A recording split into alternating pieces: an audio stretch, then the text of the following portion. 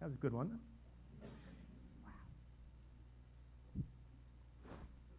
I think we could just go home now. I have an hour and a half message, though. I've got to preach that, But wow, what a great message. I just appreciate that. Sometimes you wonder if you can press on, don't y'all? Man, we got some crazy stuff going on in our world, and we're trying to figure it out, and it doesn't seem to be able to be figured out. And I know that it doesn't matter who you may be here this morning. The world we're living in is full of a lot of tribulation and difficulties and problems. And I'm glad that we can move on in Jesus' name. Amen? There's where the strength of I had one message to give you this morning. And hey, don't miss the opportunity. If you're here this morning and you don't know Christ as your personal Savior, man, I can't encourage you enough. You need God as an anchor and a foundation in your life. And so much, so important. Eric talked about we're dealing with Revelation at our 9:30 service all through our classes, our young couples classes, all the adult classes and all are dealing with Revelation. And I so encourage you. Listen, you better get a hold of that. And it's imperative that you take the time and understanding where we are and what is happening. The world's preparing for something very catastrophic to take place. I mean, we're being set up for this. And so we need to understand what that's going to be and how to prepare for it. And just like Keith and Diane saying, and in Jesus' name, we'll press on. I think it's so very important that we understand that we have the answer and the message today, and we need to get that out. People need the message. There's so much getting out around our world. All this negative stuff is happening, and I'm so thankful that we can come to them and talk to them about the things of the Lord. To me, the most amazing truth I can tell you this morning is that God came to earth. We celebrated that a few weeks ago, didn't we? God came to earth. And the reason that happened because we couldn't go there. And He had to come here. And I'm so grateful and thankful that took place. And in the book of Revelation, chapter 19, let me read some scripture to you quite a bit, but let me go ahead and take the time to read it to you as well. We're dealing with the second coming of the Lord. And I think that the Bible says that we should not be ignorant of these things. It doesn't mean that we're going to have that this morning when you walk out here, I'll give you the exact date and time that Jesus will be back. But I can tell you right now that there's a lot of things happening that help us to understand it's not that very far away. And that being the case, the Bible says we shouldn't be ignorant of these things. And so, now we don't have to be panicky. But we don't have to be ignorant about it. Let me give him some scripture here. The Bible says, amen. Doesn't say it yet. All right. Now it's going to say it. Ooh, there's Bible there. Here we go. And I saw heaven open, and behold, a white horse, and that sat upon him was called Faithful and True. And in righteousness he doth judge and make war. And his eyes were as a flame of fire. And on his head were many crowns, and he had a name written that no man knew, but he knew but he himself. And he was clothed with a vesture dipped in blood, and his name is called the Word of God. And the armies which were in heaven followed him upon white horses, clothed in fine linen, white and clean. And out of his mouth goeth a sharp sword, that with it he should smite the nations. And he should rule them with a rod of iron, and he tread the winepress of the fierceness of the wrath of Almighty God. And he hath on his vesture and on his thigh a name written, King of Kings and Lord of Lords. And I saw an angel standing in the sun. He cried with a loud voice, saying to all the fowls that fly in the midst of the heavens, Come, and gather yourselves together unto the supper of the great God, that you may eat the flesh of kings, and the flesh of captains, and the flesh of mighty men, and the flesh of horses, of them that sit on them, and the flesh of all men, both free and bond, both small and great. And I saw the beast and the kings of the earth and their armies gathered together to make war against him that sat on the horse, and against his army. And the beast was taken, and with him the false prophet that worked miracles before him, with which he deceived them that hath received the mark of the beast, and them that worshipped his image. These both were cast alive into the lake of fire burning with brimstone. And the remnant were slain with the sword of him that sat upon the horse, which sword proceedeth out of his mouth, and all the fowls were filled with their flesh. Father, we come to you this morning, and we ask, God, that you'll help us to understand the importance of what we're saying this morning. God, we don't come in a sense of panic, but we do come with an urgency. And God, we pray you'll help us to have clarity in our thought. And I realize that the people that are here this morning are the ones that are supposed to be here. And God, that you've brought them here in order to hear the message that you've given us to deliver. And so, God, help us to be faithful to that. Thank you, Father, for what you're going to do. In Jesus' name, amen. As I said a moment ago, one of the most amazing truths of all time and eternity is that God came down to earth. But the thing I want to talk to you about this morning is that He's coming again. There's a contrast that I want to share with you for just a few minutes between His first coming and His second coming. Now, His first coming, He came in swaddling clothes. You remember that, don't you? Laid in the manger. But when He comes back the second time, the Bible says that He'll be clothed in a robe dipped in blood. The first coming, He was surrounded by cattle and common people, but the second coming, He'll be accompanied by the armies of heaven. Now, in the first coming, the end was closed. Remember that? But in the second coming, the doors of heaven will be open. In the first coming, His voice was that of a crying baby. But in the second coming, the Bible says He'll be as the sound of many waters. The first coming, He came as the Lamb of God for salvation. But in the second coming, He's coming as a Lion of the tribe of Judah who comes for judgment. See, over the next week of two, we're going to talk about the second coming of the Lord Jesus Christ. It's a message that is so important. I realize that we're living in a world of distraction. Have you noticed that? There's a lot of things to distract us today. A lot of things that are happening around the world, and it's amazing. I mean, someone can have a hangnail over in England, and we know about it. I mean, we're living in a day that they like to certainly produce all kinds of this news. Now, sometimes I think they're producing the news, and we hear all these kind of things, and it's easy for us to kind of get fretting and stewing. Now, I realize you don't do that, but other people that don't go to this church fret and stew, but you don't. I know that. I know the news doesn't bother you, and I know that you probably are aware of the fact that we're in a political time. Isn't that fun? The truth be told. Where is it? Where is it? Anyway, and if you're not careful, you get to a situation that we so focus on that we forget the main thing.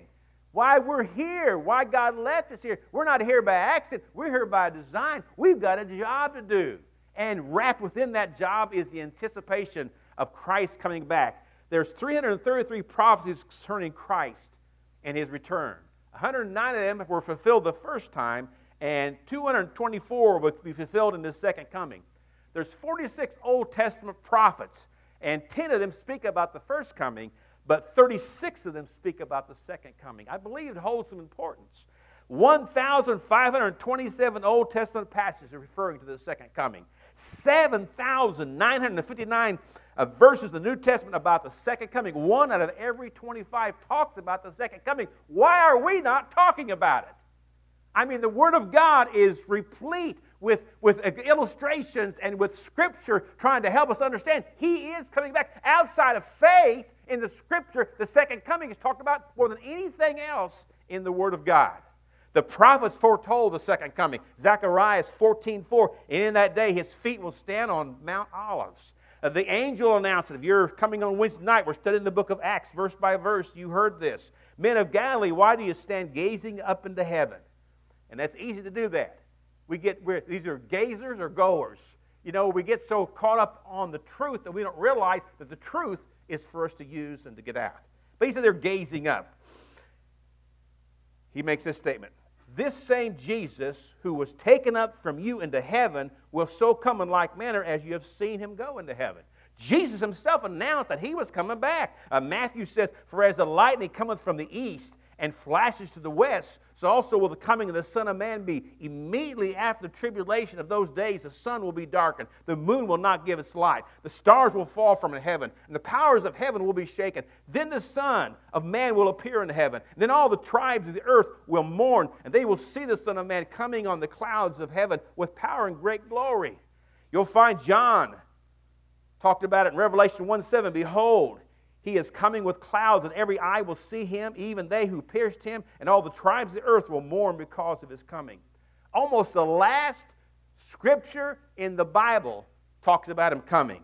Revelation 22:20, He who testified of these things, saying, surely I come quickly, even so come, Lord Jesus. I don't know about you. There needs to be an anticipation of the Lord's return.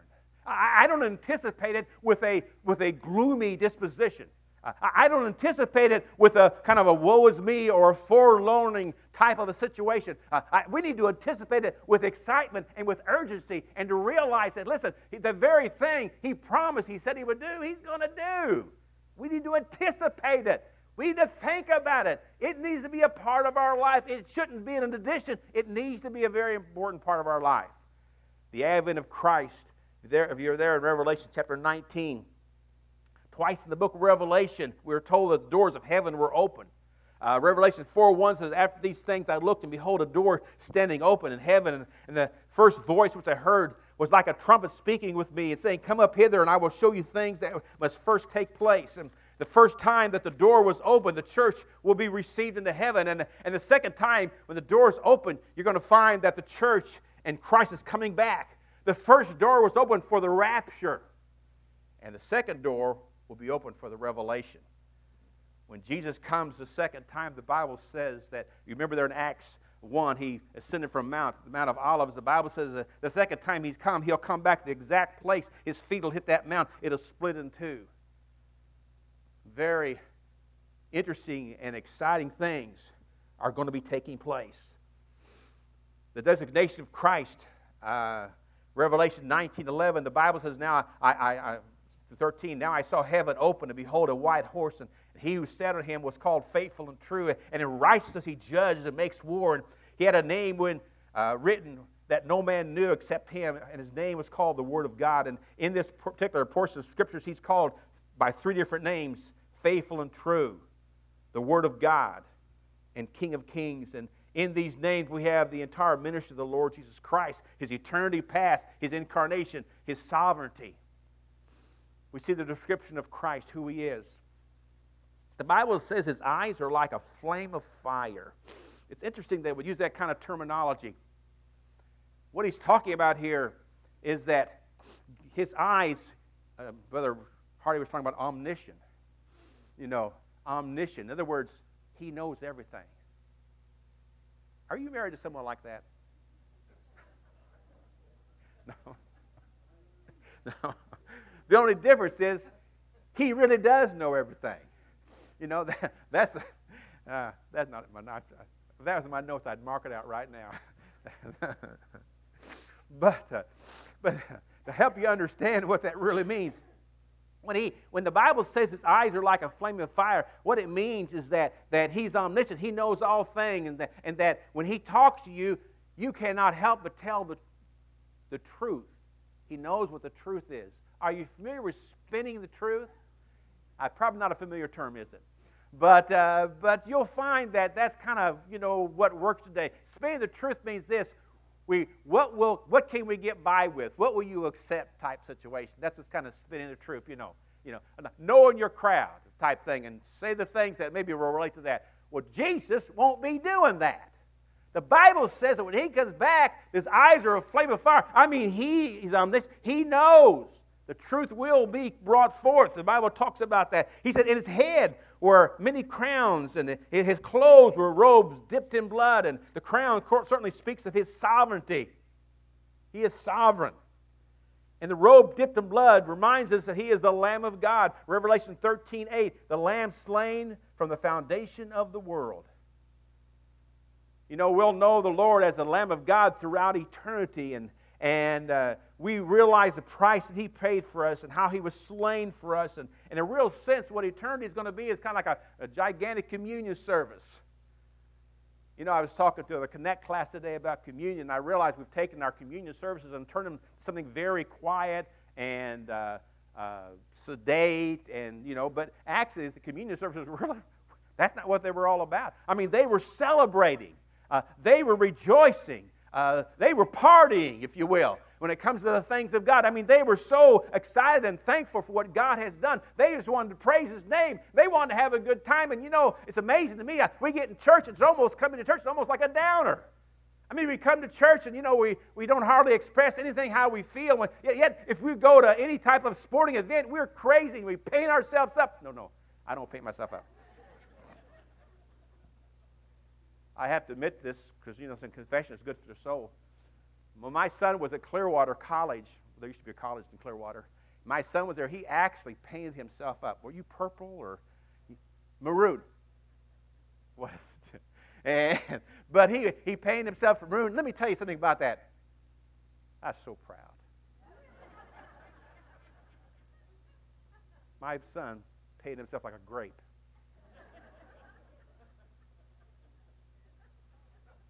Yeah. Okay. There is a story about a grape. You see me later, and I'll tell you that story.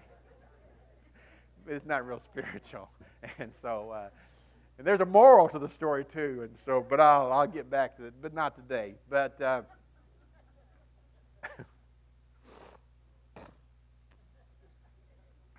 communion. I'm trying to rub my tongue. The train has left the station, but in reality, when we get to heaven, we're going to have a communion service. We're going to be rejoicing over the blood that was shed and the body that was broken for us and all. And rather than being a solemn time, it's going to be an exciting time because we realize what God done for us. I don't know about you, but hey, listen, this thing of knowing Christ, my personal Savior, this ought to be an exciting situation and thrilled about what God's done in our life. And it ought to be something that this is what the world needs Christ. They don't need religion. They need Christ. They need a life that's changed. That's what He brought about the first time. The first time Jesus came, He came as a sacrifice. The first time He came to be that substitution for us, to be that propitiation, that covering, if you will. That's the reason why He came. He came to give us salvation. He came to offer it to us freely. He came to pay the price for us. But this is not what's happening the second time. He's coming back the second time. He's not coming as the Savior. He's coming as a judge. And with Him, armies are coming. Revelation chapter 19, there, verse 14, and the armies in heaven, clothed in fine linen, white and clean, followed Him on the white horse. And who are they going to fight? Well, Jude tells us, verses 14 and 15, now Enoch, the seventh from Adam, prophesied about these men, and also saying, behold, the Lord cometh with 10,000 of His saints to execute judgment on all, to convict all who are ungodly, among them of all their ungodly deeds which they have committed in ungodly ways, and in all the harsh things which ungodly sinners have spoken against them. In this short verse in Jude, two verses in Jude, we see a couple of things that are very important. First of all. Now, what all means in the Greek is this: all. Aren't you glad you came? Wow, you've learned some Greek. That's what all means. All means all. There's no one slipping up. I heard someone say the wheels of God's justice may grind slow, but they grind exceedingly fine. All. And we see the character of the people that are going to be judged ungodly. He says it 4 times. These are ungodly people. And this is primarily who indeed is going to be judged. Ungodly. 2 Thessalonians talks about this. And He'd give to you who are troubled rest with us when the Lord Jesus revealed from heaven with His mighty angels in a flame of fire, taking vengeance on those who do not know God and on those who do not obey the gospel of our Lord Jesus Christ. These shall be punished with everlasting destruction from the presence of the Lord and from the glory of His power when He cometh in that day, to be glorified in His saints and to be admired among all those who believe, because our testimony among them you was believed. I think it's important to realize that what's getting ready to happen is a horrible thing.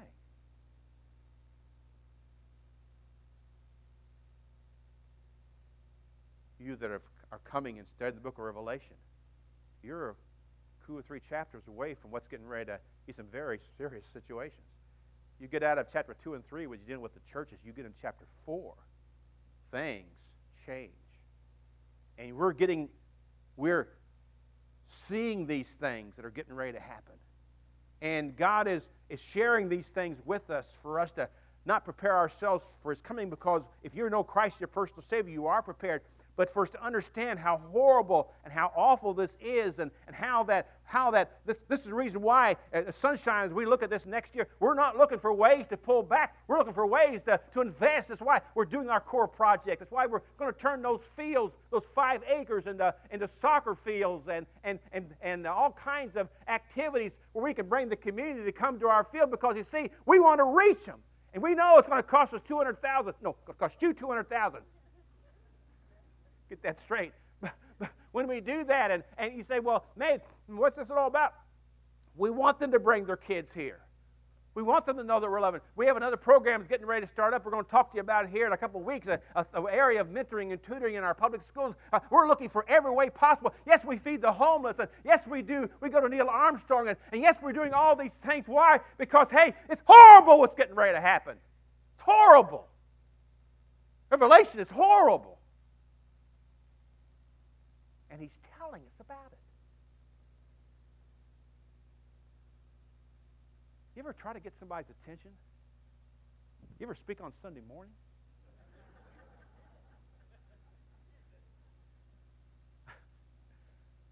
Look at you, some of you are back there going, Mark, either Jesus is taking me home or I'm taking a nap. I don't know what it is, but I'm taking off somewhere.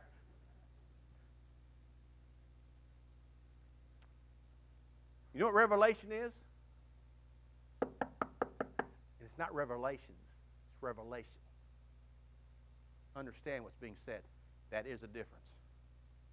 I think God is trying to get our attention. I think God is trying to help us to wake up. It's almost like spiritually, He's shaking us. This is getting ready to take place. We're at the very precipice of this thing getting ready to happen. And the armies are coming.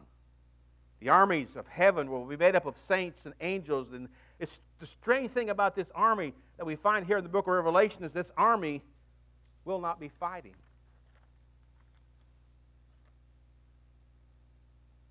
The role of the army, John tells us, is for the saints and angels will be bringing glory to the Lord and to mark Him. At that moment, the battle is the Lord's. The battle belongs to God. Now here it is, guys. 2 things.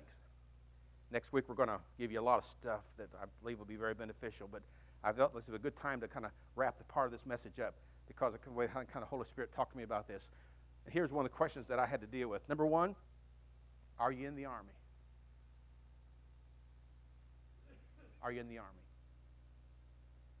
Just because your dad is a Marine doesn't make you a Marine.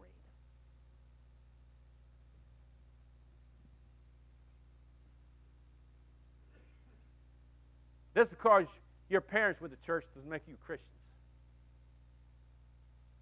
Like my dad was a baker, it makes me a loaf of bread. They don't equate. That's my question. First of all, are you in the army? I believe it's a criminal act to wear the suit and the clothes of military personnel when you're not military. That's criminal. It's also very criminal for you to call yourself a Christian when you're not. Christian means Christ follower. I'm reading a book called Not a Fan. And in that book it talks about there's a lot of people that are fans of Jesus. They're into the game, the activity, cheerleading. But when it comes down to following Jesus, it's not happening. How do you know that? Look at their lives. I can tell you exactly what you believe. Look how you behave. You behave like what you believe. My question to you this morning is, are you in the army?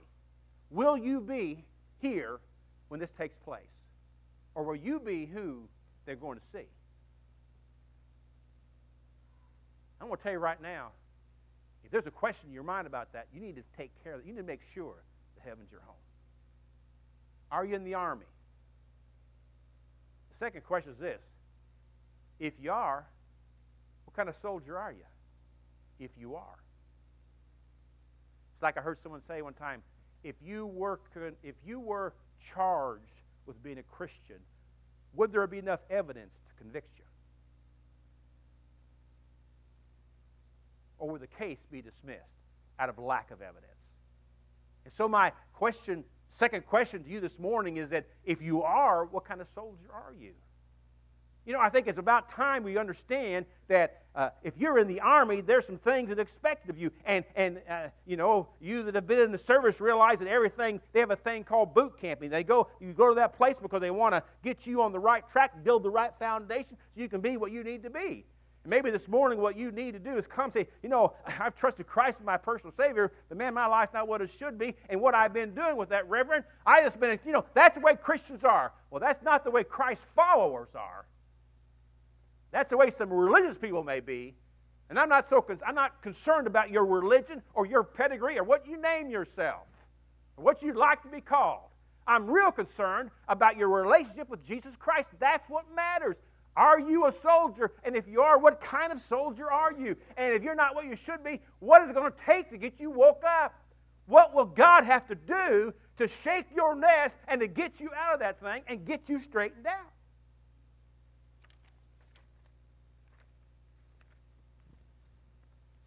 Yeah, I am done. But God's not. I am done. I folded my Bible up. Doesn't that mean the preachers are done? Not normally. But I want you to understand, God's not done. That tugging at your heart, that's Holy Spirit. If you're not a soldier, that's the Holy Spirit saying, why don't you take care of that today? Why don't we make sure about, why don't we go ahead and join up? Just get this thing taken care of. You may be here and you know Christ is your Savior. You know beyond a shadow of a doubt if you die right now, heaven will be your home. But you know you're not what you should be. You know. Your time, you have time for everything but God. Your time is so taken up with all this world's activities. And you know what you generally say when people start talking to you like that? Well, after all, Reverend, you know it's hard out there. Yeah, I got that. Let me tell you a little secret. It's always been hard out there. It just didn't get hard when you were born and grew. It's always been hard. It's always been a choice. You've got to make a choice. He puts it this way, seek ye first the kingdom of God, and all these things that you think are so important and so needful and can't do without you will be added unto you. The reason why you're dealing with sub-level inferior product is because you're producing it. Why don't you let God add it? I think He could do a better job. So there's a choice. Are you in the Army? Yes or no? And if you are, what kind of soldier are you? If you're not what you should be, sure you can walk out of here. But believe me, the opportunity, and the Bible says, my spirit will not always strive with man. You're not going to treat God like I'll get right with God when I want to. You better wake up. That ain't going to happen. You have an opportunity. He's come as the Lamb of God. He's coming as the Lion of the tribe of Judah. Your choice.